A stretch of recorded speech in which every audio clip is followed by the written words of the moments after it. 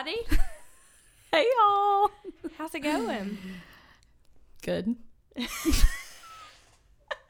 I'm telling you, Victoria, I'm not, like, something about being off my routine. Yeah, bringing us off today because it's cold outside. Well, I didn't have to work. Yeah.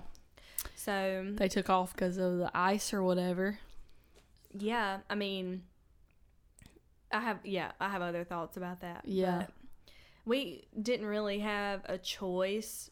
Yeah. I think because Mobile County is such a large for sure district. It is, because you never know, like, you don't know where somebody else, you know what I mean? Like, it may be worse. The main thing is think about kids standing at the bus stop for 10 minutes. Okay, well, when I was in school, we had to walk to school uphill both ways in the snow, so that doesn't mean get over it. So get over it. So whatever.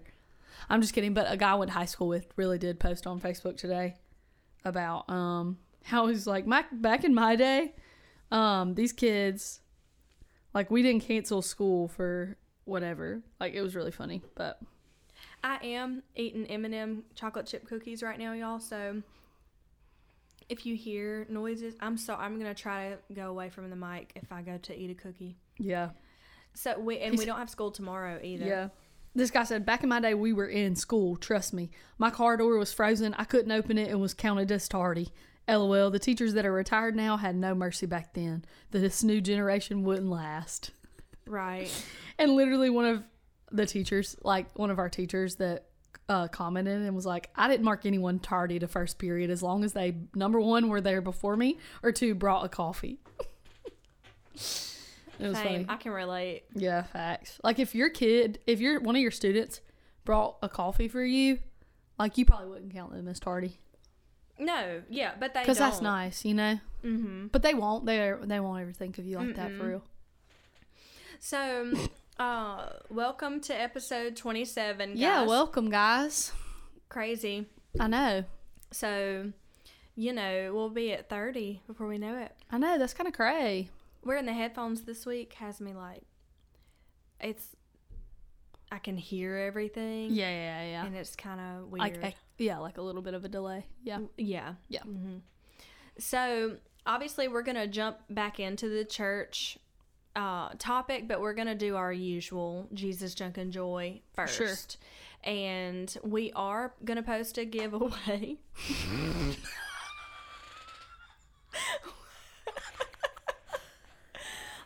Sometime within the year of 2024.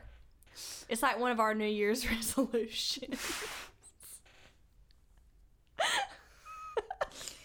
It's laughable at this point. Y'all, it was supposed to be for Christmas, and it's just not. But everything is fine, and everything is good, and we got other projects we've been working on for y'all too. So it's just like, that's the life of like a celebrity. Like, you know, like when you have a full-time job and several side hustles, that's just kind of how it goes. But we love y'all, and we do want to give away things for you guys. We already have the giveaway planned. We're just like working on the graphic and the picture and like everything else about it. Victoria, be for real. Victoria. No, I have to take a picture. We had like several separate pictures of the stuff. And I've been gone all weekend. So first of all, so that's part of my Jesus. So why don't you just back off? And so I need to take a pic of all the things all in one picture. Cause guys, we just want to like post the best for you guys. Like, I just like really, like, we just like really care about the quality. That's why it's taking so long. Anyway, so the other thing we're working on though, just so y'all can be on the lookout. Yes.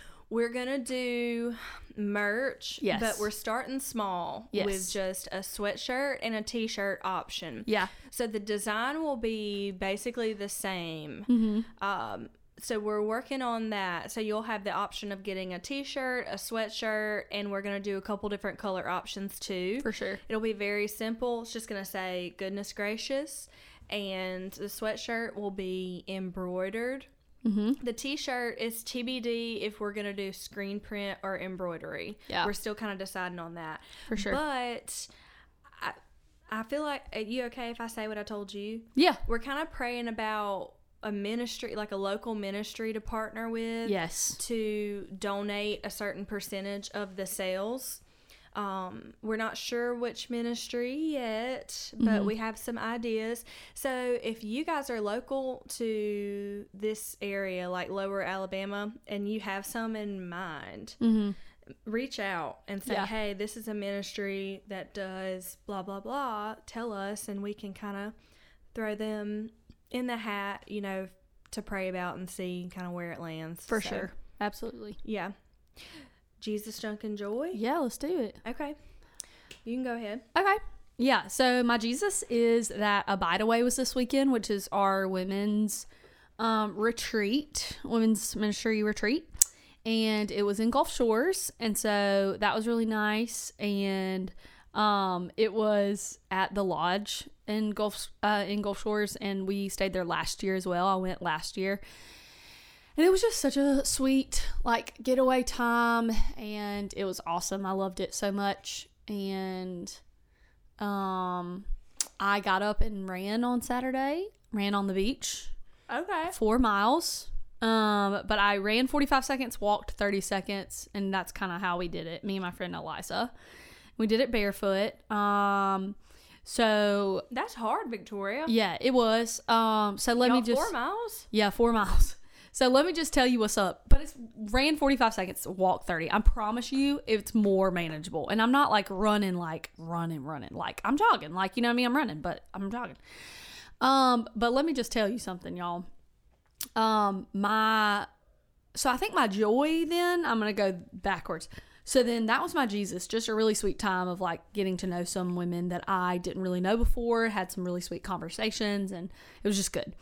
Joy, that I'm in my running era. I think I said that last week, in my running era, and got fitted for new Brina. She wants to roast me so bad, but she got a cookie in her mouth. No, I can't. So she can't. So exactly. And that's why I'm laughing. It's like the irony of me being like, no.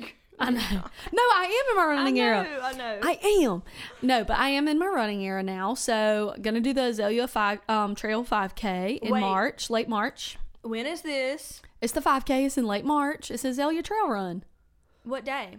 March 20 something. 25th or something. Something like that. So I'm doing that. So that'll be super fun and cute and fun. And that's my joy, is that I'm in my running era. My junk was that I probably should not have run on the beach barefoot 4 miles. I think it was ADHD, hyperfixation, super excited, had it in my brain that I was going to do that, and did it. And now my feet were killing me the rest of that day, Saturday and Sunday. Your knees were too. No, just my feet. And when I tell y'all, I felt like I pulled every muscle that there could possibly be in my foot. I was taking ibuprofen every 4 hours. It was awful. I talked to TL. That was a bad decision. You know, Taylor Lee Ledbetter. I talked to TL, and I was like, she was like, what did you do? And I was like, well, I ran on the beach. She was like, okay. And I was like, barefoot. And she was like, okay, gotcha. Yeah, okay. I was like, so am I gonna die? Like, am I gonna be okay? She was like, no, you probably just, like, it's those tendons and everything like that, and so you probably need to walk and stretch and stuff. But it's like literally hard. It was hard to walk yesterday at the grocery store. Like, walk with my Victoria. I was like, what if I literally pulled every muscle in my foot?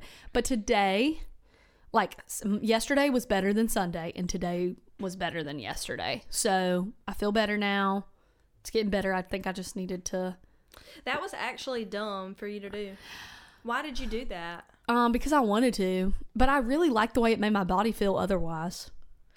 Well, yeah, but did the other girl run barefoot too? Yeah, and she didn't feel like she didn't have any problems. Interesting. Yeah. And Nate was like, do you feel like you bruised it or like you stepped on shells? Like, no, it wasn't any of that. It was literally the fact that I ran. It was the movement of my feet, and it's because I'm in the beginning of my running era, and she runs sometimes. So I think her feet are just used to it. And I'm so flat-footed. Everybody's foot shape is different. I don't know if y'all have ever gotten fitted for tennis shoes, but you need to do it. See, I have an arch. See? Yeah, I have like no arch. I'm really flat-footed. So, but today I went to the gym and I did legs and everything was fine. I actually think that helped. Yeah, I bet. So, yeah. That's my Jesus, Junk, and Joy. Okay. Sorry it was a little long. But that's okay.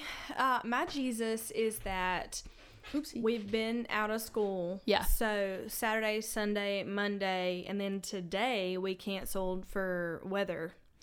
And tomorrow canceled for weather. Wow, that's a lot. So this is like man. Christmas break 2.0. It's like a Mardi Gras break, but before. This like is pre-Mardi Gras break. Pre-game. Yeah. So I say all that to say that every morning I've been able to read and pray for an extended period of time, like more than normal. That's awesome. So that's been good. Because on a work day, it's very rushed. It's like wake up, make coffee, maybe get 10 or 15 minutes in the Word, and then rush in the bathroom, get ready, out the door by 6:15. Like it's just really fast. And so it's been great and refreshing and unexpected to be able to be in the Word and just kind of, I don't know, I started a new prayer journal and been reading through Gentle and Lowly again. Whoa. So it's been good. And my junk, let's see.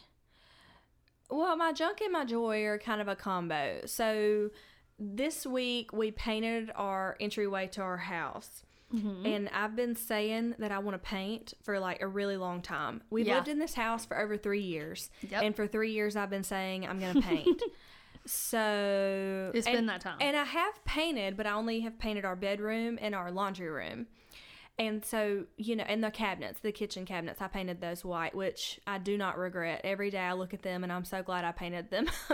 And it was a big project and it took like a while, but it was good. So if you are, thinking about doing that, if that's something that you're like, oh, I've wanted to paint my kitchen cabinets, it's really not as bad as some people make it out to be, as long as you do your research, know what kind of prep work you have to do. This is a little tangent, but seriously, I know a lot of people are like, I want to paint my kitchen cabinets, but I'm overwhelmed by the idea of it. Just know that you're going to spend less money doing it yourself than you would paying somebody. And I'm telling you, true. When you do something like that yourself, the pride you take in it, it's like, I did that. And we put hardware on them too. So I painted them, and then Dalton helped paint them, but he put the hardware on there. Nice. So I don't regret that. So anyway, fast forward, I'm like, gosh, I really want to paint the interior, like the whole interior of the house. Yeah. At least the living areas. So we picked out a color. We painted the whole entryway. Took a couple days to do it just because it's like, it was a lot of detail work. I was telling Victoria, it was like the trim and the nooks and crannies of different rooms and stuff, like the doorways. And it took a while. And I had to paint the ceiling too, because the ceiling was not white. The ceiling was the same beige color as the walls. Yeah. So I couldn't paint the new color and leave the ceilings not painted. Yeah. So I had to do that first. That took a whole day by itself.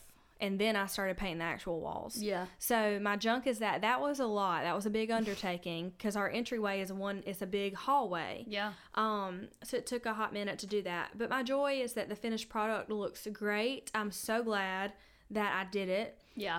My other joy is that I spent some time with a friend today. I went over and did her nails. I got a gel nail set.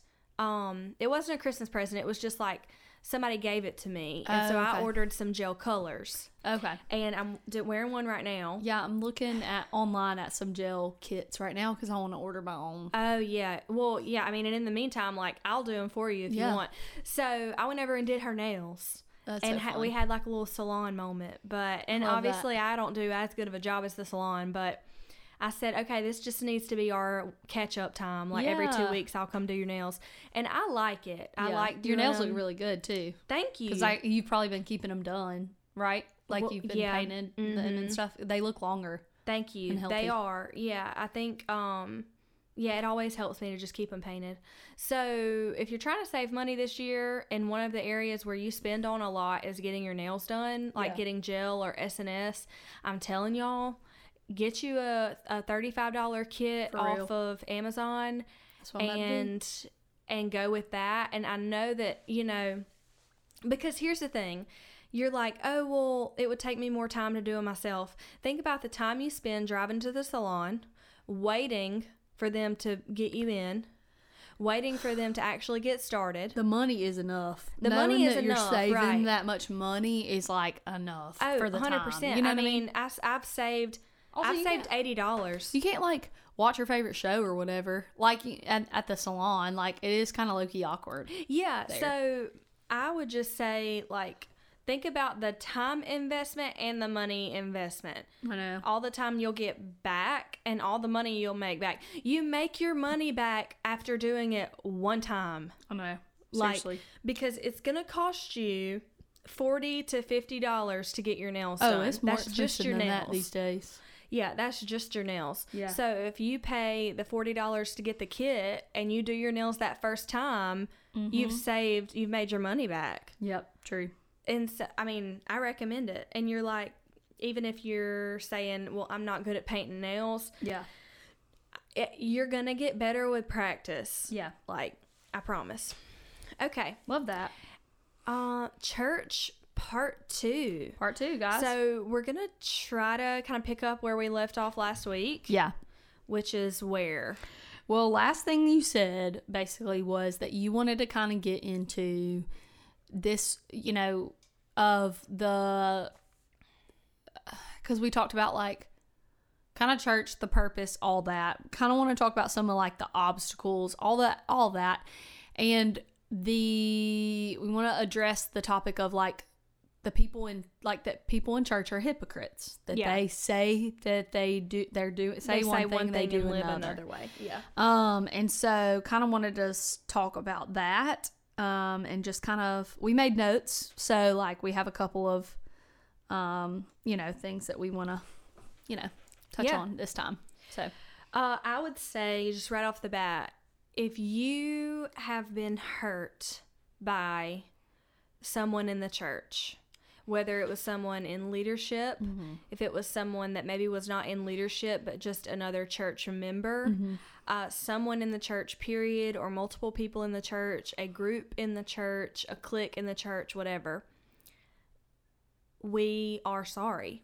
I mean, I can't, you know, I don't know the situation. I can't speak to the specifics of the situation, but we hear you. Like we want to make, I guess, space for those situations. Yeah. Church hurt is absolutely real. And it's disappointing and it's sad. It can be really trust breaking because like a church is supposed to be a safe place. Yeah. And a place where the gospel is shared, the gospel is taught. We know, like, it. I mean, if you're a believer, you know who the gospel is for and what Jesus says about, you know, like who are blessed, you know, in his eyes. And so I think that it can be very disappointing, worse than any other kind of group that hurts you, I think, because of what the church is supposed to be. So, yeah, obviously super, super sad when things like that happen. Churches, you know, church hurt is real, but there are faithful people in the church, all over the church in the United States that are there to love you and to love you and to care for you, and to pour into you. So it shouldn't, you know, it shouldn't be that way, but it's true. So I remember when I was in an ethics class in college, and this will have a point, I promise. He said we have to be careful when we speak in terms of ought and ought not. Because how we ought to act is assuming a perfect world, kind of. And though there are, like, we know from scripture and we have guidelines of how a church should kind of operate and how the members of a church should love and care for one another. For sure. It ought to be that way. Yes. But we are still sinners. Yeah. So I would be like, we have to pay attention to the fact that I'm trying to put this in a way that's not academic, but like we have to be careful to understand that just because people are in the church does not mean that they are communing with the Lord on a daily basis. Yeah. Yeah. Like they may be in the church and have a leadership role in the church. Yeah. They may not have met with the Lord in private in months, in years. That's good. And yeah. So it could be nothing more than a paycheck. It could be nothing more than something to, boost their ego. Like, I want to get that out in the open right off the bat. Yeah. Like, we know that. And I've seen that. Yeah. It's not important for me to go into detail, but. No, but yeah, absolutely. I mean, I've seen church hurt on a very real level. Yes. In my own family. Like, yes. I know that it happens. Mm-hmm. But I have seen far more faithful people in the church. That's right. Than unfaithful. Yeah. So we have to make sure that we don't make the exception the rule. Yes. Saying, oh, well, this one situation happened. So now from this situation, I'm going to assume, because it's like you're guarding yourself, you're guarding your heart. It's a coping mechanism for you. Yes. Because this one situation happened, I'm just going to guard my own heart and assume that every church is like this and then never go to a church again. Mm-hmm. Mm-hmm.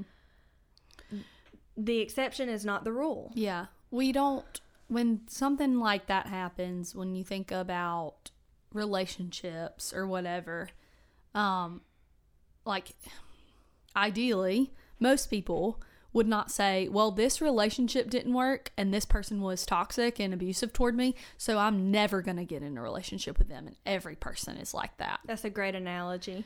That's not true at all. Right. And yes, and I'm saying, like, yes, the church should be,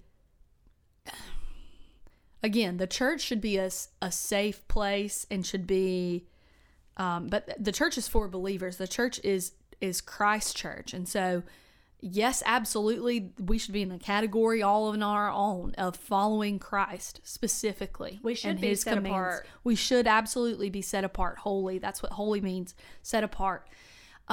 But sometimes that doesn't happen. And so, yes, absolutely, we should be, it's like a higher standard there. But you have to remember that the church, again, is filled with people. Right. With people. Mm-hmm. All different kinds of people. Right. With all different kinds of hurt that they've experienced too, Yeah, and we're all carrying around our baggage. That's right. One time my husband said, he was like, I wish that there was a way, because he's been through a lot in his life. Yeah. He was like, I wish there was a way I could walk around with like a bubble above my head of like, this is my story. Yeah. But the reality is, because that way, if you could just have it above your head, people could know. Mm-hmm. And just know all your baggage, know all your trauma, know all your hurt. You don't have to unpack it with everybody. Right. You don't have to make explanations for why you are the way you are. Yeah. It's just like, oh, that's their story. Yeah. Think about that visual. Like everybody walking around Publix with like a bubble above their head of like divorced parents. Yeah. Lost mom to cancer. Yeah. Friend betrayed me yesterday. Like all this different stuff. But the reality is, guys, we don't. Yeah. We don't. So just like that person doesn't know what you've been through, you don't know what they've been through. Yeah. Also, sidebar encouragement really quick.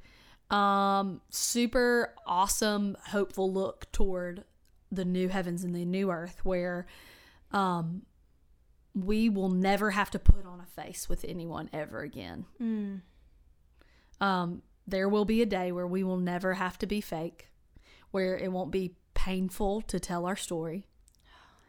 And I just want to add in that little caveat of hope, because I think it's so important to talk about that when we're talking about, because it can be very vulnerable and raw to open up to people in your church, even in a safe place, like absolutely with people who care for you and love you. Yes, absolutely, it can be hard to do that. And just a little sidebar that one day we won't ever have to worry about coming off a certain way or feeling like nobody truly knows me, That's really encouraging.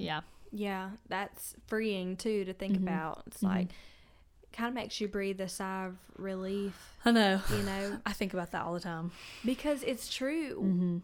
We although our stories kind of make up who we are in a way, in Christ, we are not what we've been through. Yeah, that's good. In Christ, we are a new creation, right? So, yes, our story, like, it's a part of what Jesus has done for us. It's not that it doesn't matter. So, it's not that your church hurt doesn't matter. Yeah, absolutely. Don't hear us say that. It's that Christ is making all things new. Yeah. And so in that pursuit of making all things new, he is sanctifying his church. Don't we want to be a part of that? Yeah, that's good. Yeah, that's good. You know, like in the analogy of marriage being a reflection of the gospel. Yeah. The bride prepares herself for her groom. Mm-hmm. She is wearing a dress that is white. She is as beautiful on that day as she has ever been in preparation for her groom. Mm-hmm.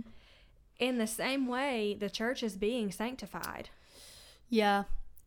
Here's another thing about, and this is kind of moving from church hurt a little bit, but if there's something that you don't really like about a church, or you feel like there's something that needs to change, we need more of this in leadership. I think that the way that we address this topic is maybe not enough, or not whatever, you know. If you leave, what if you're the only one, or one of the only ones that are thinking about that? Yeah, good point. And if you're a part of this church body, what if you leave, then how's it going to change? Or how's it going to maybe improve? Maybe your church does need to improve in some of those ways, and maybe you have really great ideas. If you leave, who's going to do that? If you leave because they're not doing that, well, are they aware? Right. Set up a meeting with a pastor, set up a meeting with an elder, set up a meeting with a deacon, and say, hey, these are some things that I really, really love about this church. Here are some things that I feel like we should work on. Does anybody else feel that way? What's the philosophy of ministry behind this specific thing that we do, our women's ministry, our children's ministry? You know, what's that? Pastors are like, they're not like untouchable. Like, have a meeting with your pastor. Like, you know what I mean? And that's just like something I wanted to share there. Because what if you could be used as a vessel? That's what I'm saying. In that situation. Yes. Yeah. Yes. Right. So you don't want to dismiss that. Absolutely.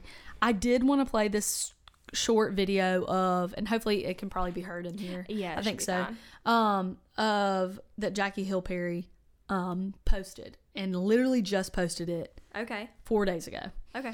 And she said, the American church is wild and Christ still reigns. God told us this would happen, and then quoted like several Bible verses. Okay. And I just think we can't not listen to it. Okay. So I don't know if I've heard it. The church has been insane. Okay. Absolutely. Let me just scroll.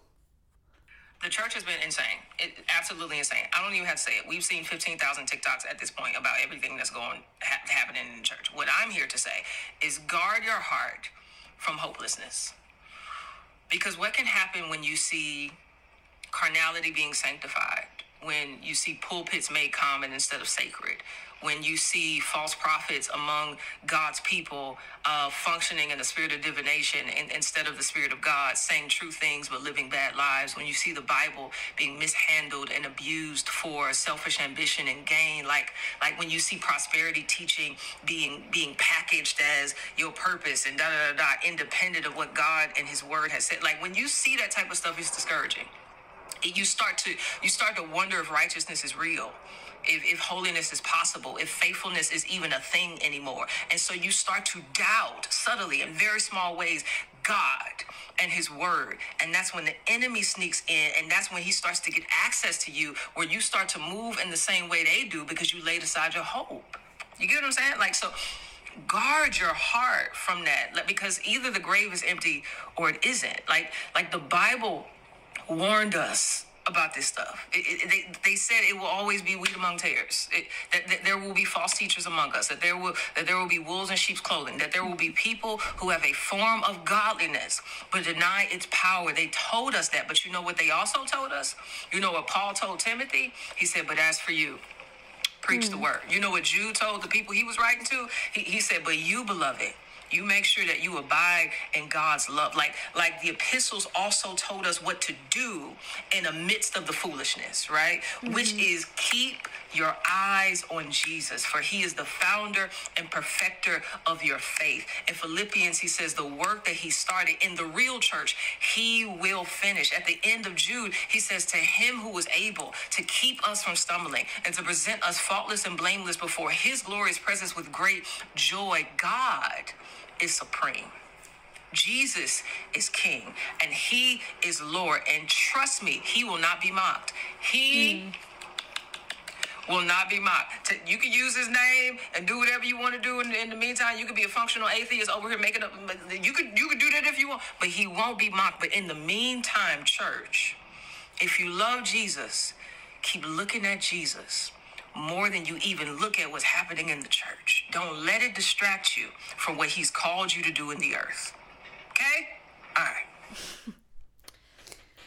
So, what would you say? First of all, amen. Yeah, for real, amen. What sticks out to you the most?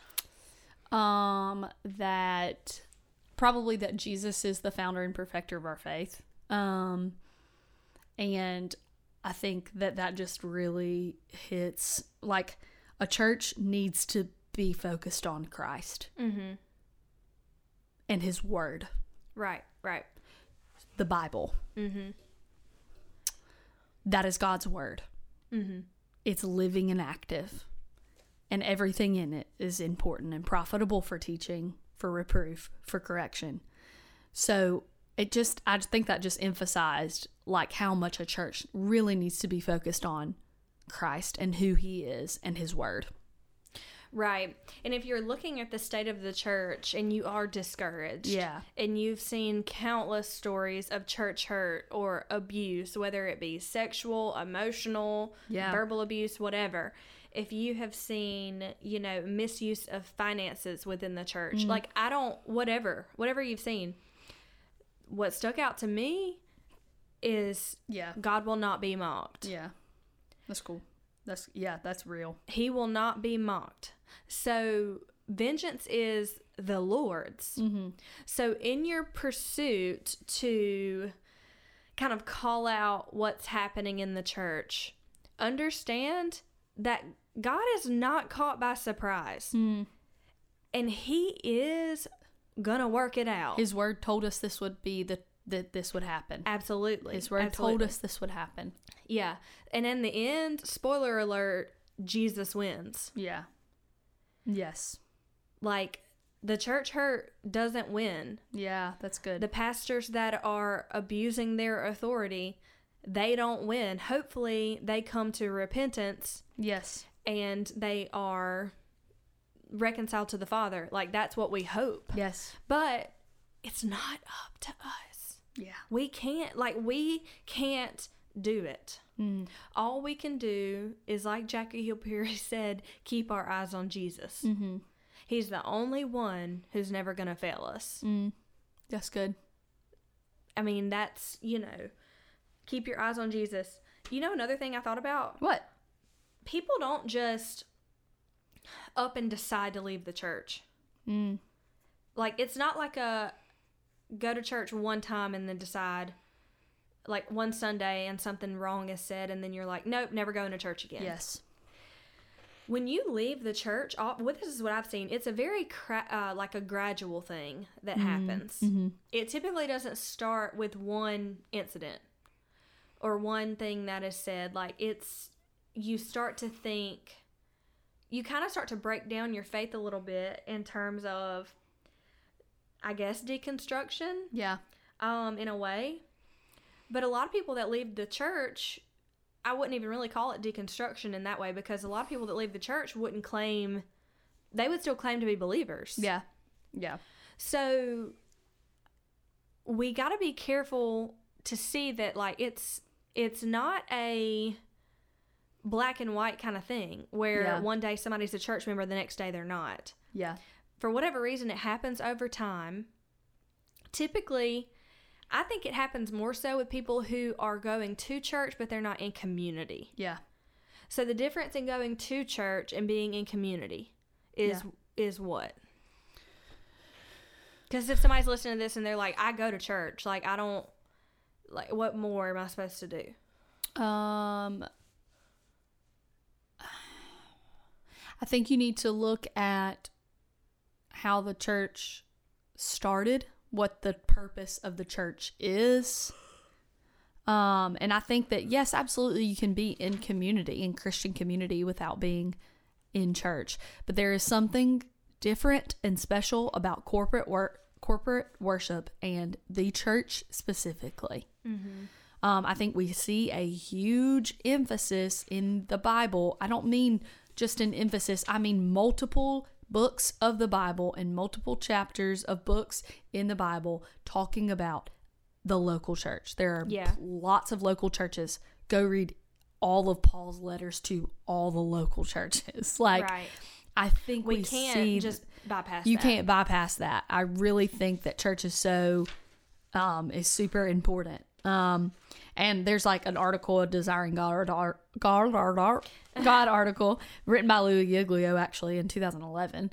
And it was talking, I know, and he was talking about our local church and God's global purpose and how the church is for God first, for God, for people, for the city, and for the world. And so there's just purposes of the church that we see all throughout Scripture that is so different and important, and not just your small group. While that is a part of, should actually be a part of your church worship, you know, your worship, but it's not, you know, it's not the church.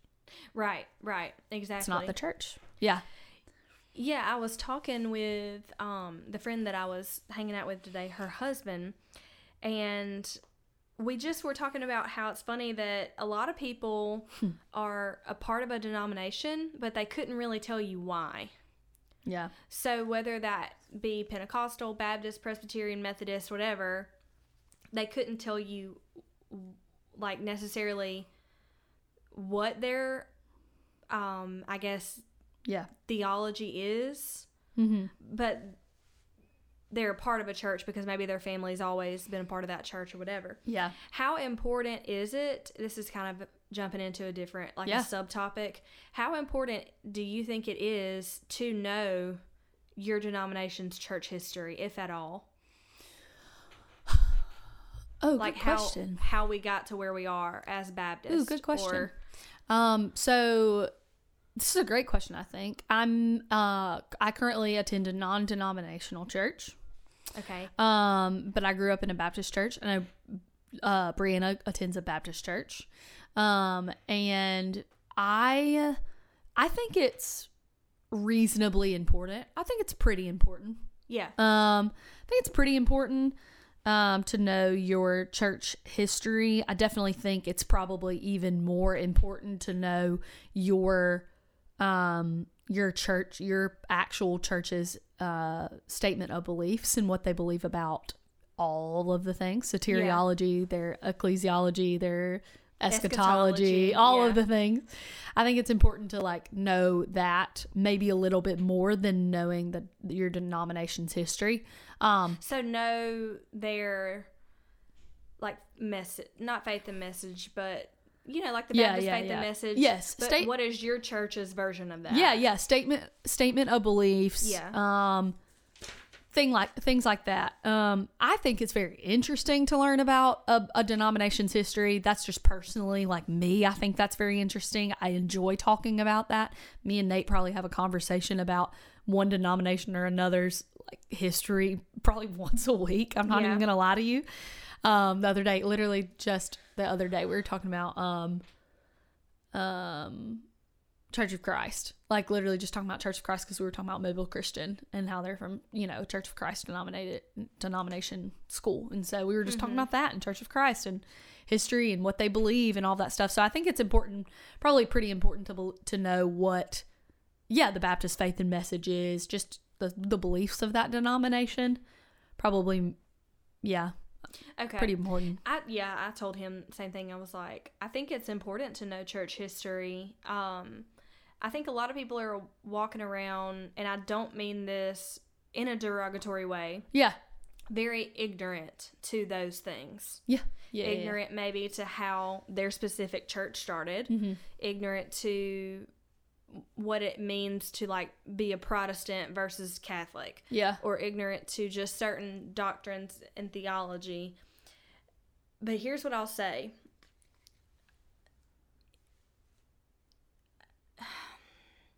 A lot of people will say something to the effect of, well, I don't need to know all of that. I'll just read the Bible. I am not advocating that you don't read the Bible. If anything, I'm advocating that you read it more all the time, every day. But there is something to be said for knowing why you believe what you believe in terms of, okay, you know, what do we think about soteriology? What do we think about eschatology? Like, where did this church start? Was this church a split from another church? Why did it split? Like, are we deacon-led or elder-led? Are we, you know, led by one pastor, or are we led by a committee? Are we congregational? Do we vote on things? Like, what is... And where in Scripture do we get all of that from? Yes. So, what you believe, why you believe it. I think that's it right there. That's the core. Whether you're talking about your church's denominational history, if you're talking about church history in general, if you're talking about the body of beliefs that you have, I think all of that can be encompassed in that statement right there that you said, is what you believe and why you believe it. Right. And being open to talking about that. Yeah. With other people and hearing other people as well. So, yeah. That's how I feel. So if someone is like trying to seek out a church and find a new church home, maybe they've moved to a different area, maybe you're listening to this and you've just been kind of like casually going to different churches. Maybe sometimes you go to one side of the family's church and then another side of the family's church, and you just don't, like, you're not settled in one place, but you're wondering, how do I know? How do I know if a church is biblical? Like, how do I know if this is where the Lord wants my family? Like, should we just pick the church that's closest to our house? Should we pick the church where our parents go? Should we pick the church that has the most for our kids to do? Like, yes. I think that the most important thing you can do when trying to find a church home is to pay very close attention to the language. Are they gospel-centered? Yeah.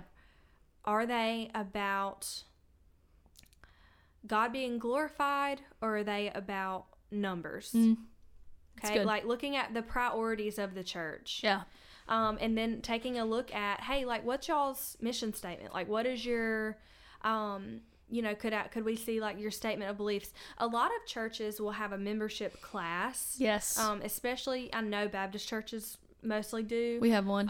Our still member orientation meeting where you just kind of learn about what we believe and why we believe it. Yeah, and I think it's like an informational meeting, and I would say like it's very beneficial. Yes. Because it gives you, both the churches that we have been to in Mobile, you know, for the first part of our marriage, and then now where we are, had a membership class where we got a close look at, because here's the thing, a pastor doesn't have time in every single sermon to talk about that kind of stuff, because they're not talking to new members every week. Yeah. You know, they're talking to members who have been at that church for years. They're preaching to faithful members that they've known for a long time.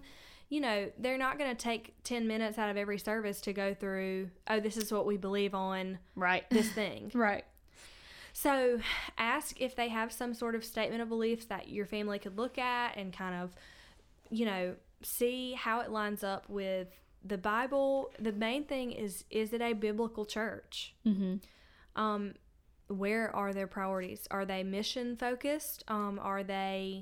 Is it more of just a show than an actual like God-centered worship service? I think these are things you have to look at. You know, obviously, like, I'm not going to get into tithing. Never mind. That's a whole different episode. Yeah. So there's a really good, and I'll share it on the thing. It's a Desiring God article and it's an interview with John Piper, and it's called "How Do I Find a Good Church?" And this is from 2020. And he just kind of talked about like, let's see. He was talking about, somebody asked like, hey, like, how do I moved to a new city and they're wonderfully like a number of doctrinally faithful churches in my area of town. It's a great problem to have, I know. If you were in my situation, how would you narrow down these good options? I don't want to make a decision based merely on my preferences, but what role do preferences make in a church decision like mine? And by preferences, he was assuming that they mean like small church versus big church, you know, casual, traditional versus contemporary, organ versus guitar, like all that. Right, yeah. Fog machine or no fog machine. Yeah, and he said we all have our preferences on such things, and if they're shaped by the Word of God and they're subordinate to more important biblical things, then it would be okay, I think, for them to guide you as part of your decision-making process. Absolutely. They should be subservient to biblical truth. So, but these are the ways that he said, like, how do I find a good church? One, go to God. Like, and he put Psalm 25 on there of like, lead me in your truth and teach me, like, for you're the God of my salvation. So he was like, the Lord loves you and would delight in you being in a healthy church with all your gifts to use. Number two, clarify your convictions. He said, maybe take this season of searching and hit refresh on your own biblical grasp of what a healthy church is, just to make sure your picture is wholly biblical. And he recommended a book in here as well. Ask around. Talk to people you know in the city or who know the city. Personal recommendations are probably the most reliable source of information. That's very true. If the people are reliable. This is more trustworthy, I think, than quick impressions from a one Sunday visit at that church. Oh, so, yeah, I wanted to talk about that too. Yes. So super, like, I think asking around is probably your most trustworthy, like, option. Yeah. Search the web, obviously. So, you know, don't base your church on, like, churches in the Twin Cities that believe the doctrines of grace is what he said. Typed that right into Google. Number 2 on the list was Cities Church, which is a church plant from Bethlehem where I ministered, all that now. And so he was just talking about, like, that's not a big enough, like, that kind of search is not enough. So, like, don't base your choice on just one search or whatever. But they also say that there's the Gospel Coalition website has connected churches. You can look at their 9 Marks. Yes, you can look at their connected churches. Number 5, evaluate the leadership. Look for a church with a certain kind of leadership, and a good place to start is 1 Peter 5:2-4, and give scripture verses for, you know, this is kind of, whoa, I just hit the mic. You're good. And then 6, look for love. Look for a church with a certain kind of people. We know that we have passed out death into life because we love the brothers. Whoever does not love abides in death. Yeah. That's from 1 John 3:14. And then test the teaching. Turn your attention to the teaching. Look for a church that's not ashamed of any teaching in the Bible. Don't go to a church that is fearful of displeasing people who are more shaped by the culture than the scripture. Straight up. Seek to serve. Then ask, could you serve in this church? Do they think in terms of people being ministers and pastors equipping the saints for the work of ministry? You don't want to be a mere pew sitter. So church involvement is huge. And then search for serious joy. Is the tone or the spirit of the life of this church one of serious joy? Are they people who have learned to suffer by the grace of God and not become embittered or oblivious or naive? Do they know how to be sorrowful yet always rejoicing? Are they real with their problems and with their suffering? Those are the steps I would take, he said. So, yeah. So I thought those were all 9 of those were really good, like, tips on how to find a good church. And, of course, I'll put that article in there. But I just thought that was really good. Yeah, and I think there's nothing wrong with having preferences. No. As long as your preferences are not put above, like, being the Bible? Biblical. Yeah.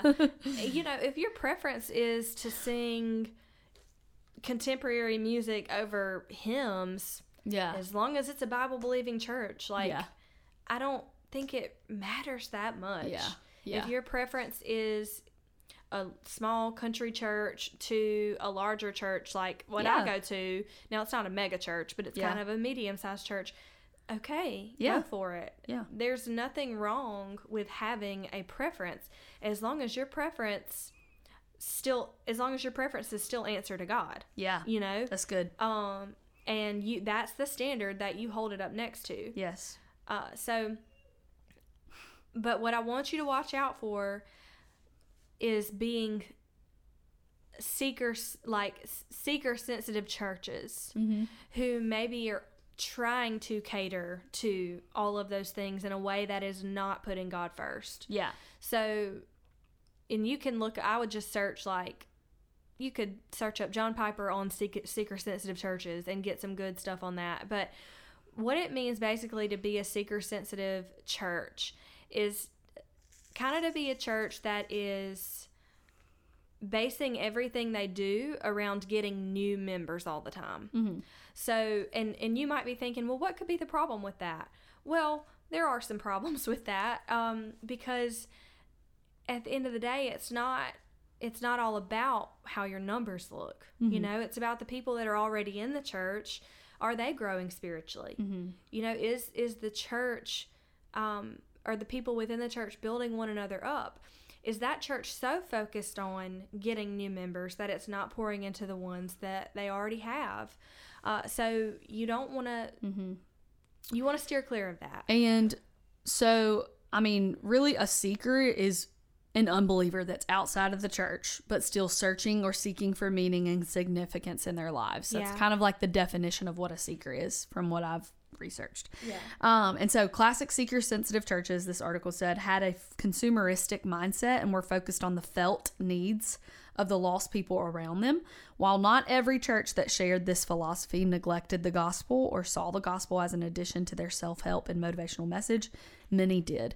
So not all seeker-sensitive churches are going to be completely neglecting the Bible. I mean, neglecting the gospel or neglecting the Bible or not teaching on the harder edge of stuff. I would say that most seeker-sensitive churches do. Yeah. Not touch on the harder edge stuff because they are trying to be sensitive to the seeker and maybe don't talk exclusive about or talk about the exclusivity of Christ or salvation or anything like that. But yeah, I don't believe that it's the best philosophy of ministry. I will say that. I don't think that it's a great philosophy of ministry to be a seeker-sensitive church. I'm not saying that you can be that you can't be a seeker-sensitive, or that you can be a seeker-sensitive church and not whatever I'm trying to say. Yeah, preach the gospel, whatever. You can. But I just don't think it's the best philosophy of ministry. I will say this. If the leadership in your church is actively seeking to be mission oriented, to glorify God, to build one another up, and it is just in general a biblical church, you won't have to be worried about numbers and how many people are there. The Lord will bless it. Yeah. The Lord will bless it. Yeah. The church needs to be caring for the poor and caring for the widow, and they need to be a light in their city. Right. Absolutely. Right. But in truth. Absolutely. And love. Yep, in truth and love. And that's the thing. So when you're searching for a church, or if you're trying to figure out how to get involved in your church, the first thing you need to do is to pray. And then you want to go to the scriptures and search the scripture. Okay, how am I as a woman called to serve in the church? How am I as a man called to serve in my church? Like, as a child, as you know, I'm in youth group. Like, how can I serve in my church? It's good. All of those things, like, seek out the scriptures and pray again. That's what Chase preached on this past week. He was like, when the apostles were trying to determine who their 12th apostle would be. Yes. I loved that passage when we went over it. They prayed, they searched the scriptures, and then they prayed again. So prepare with prayer, search the scriptures, pray again, ask for clarity. And I promise you, like, the Lord is faithful and he answers prayers. And if you seek him, and also seek out godly counsel, like, if you have godly friends in your life, godly family members, talk to them about the same thing. Or if you're in a church where you feel like you're not supposed to be there and you think that it's time and the Lord's calling you to something else because maybe something that's going on is not sitting right with your spirit, like all of that.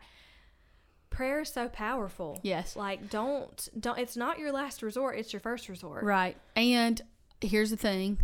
Joining a church is not something to be taken lightly. Yeah. And leaving a church is not something to be taken lightly. Oh, 100%. Leaving a church, leaving church membership, moving your membership, not something to be taken lightly. Right. And same with choosing a church and becoming a member at a church, not something to be taken lightly, because church membership is a big deal. And there was like another article that I saw about like, does the Bible specifically talk about membership? No, but it talks about like the importance of being in a local church and like being there, like really truly there. Membership is just a label we've put on it just for, it's semantics. It's just semantics. But I would say this, you know, a few years ago, we made the decision to leave a church we were at, like a Bible-believing church. Mm-hmm. A church that poured into us while we were in college and in the early parts of our marriage, loved the people there, no hard feelings at all. Through many tears and prayers and seeking out wise counsel, like it took months to make that decision. Months. And now the church we're at, again, Bible-believing church, we're plugged into small groups, we serve, like, and we are thankful to be there, and it's for this season of life. And who's to say where we might, 5 years from now, we might not even be living in Mobile. Like, who's to say? But I think the key is that you don't make that decision on a whim. It should not be a rash decision. Yeah. It should not be I disagreed with that, we're going to leave. Oh, he preached too long this week, we're going to a different church. Yeah. It shouldn't be that. Yeah. It should be lots of prayer. It should be seeking out wise counsel. It should be searching the scriptures. So true. And it's not something to be taken lightly, like Victoria said. So don't just think, oh, I can just church hop. Yeah. Oh, I don't like this church, so we'll go to a different one. No. Yeah. Because in a way, that's kind of making a mockery of what the church was supposed to be. The church is supposed to be something that is like a steady thing in your life, you know, that even when the world all around you is going crazy and, you know, we never know what's going to be on the news from day to day or on TikTok or Instagram or whatever, we know that corporate worship is something that remains consistent in our lives. Yeah. And our fellow church members remain consistent. Yes. This article that I'll definitely obviously post, but I know we're referencing a lot of stuff, but it's called Why Join a Church, also from Desiring God. And he was basically just talking about how, like, in our flighty and non-committal age, neither non-Christians nor Christians are naturally inclined to find a place to put down roots and make long-standing objective commitments for the good of others. Like, we want to keep our options open and preserve our own freedom. That's literally the way that we are we have commitment issues. Yes. And as a people, and because of the fall, like, we have issues because we want to preserve our own freedom of choice, or rather than make a covenant with a church for the long haul.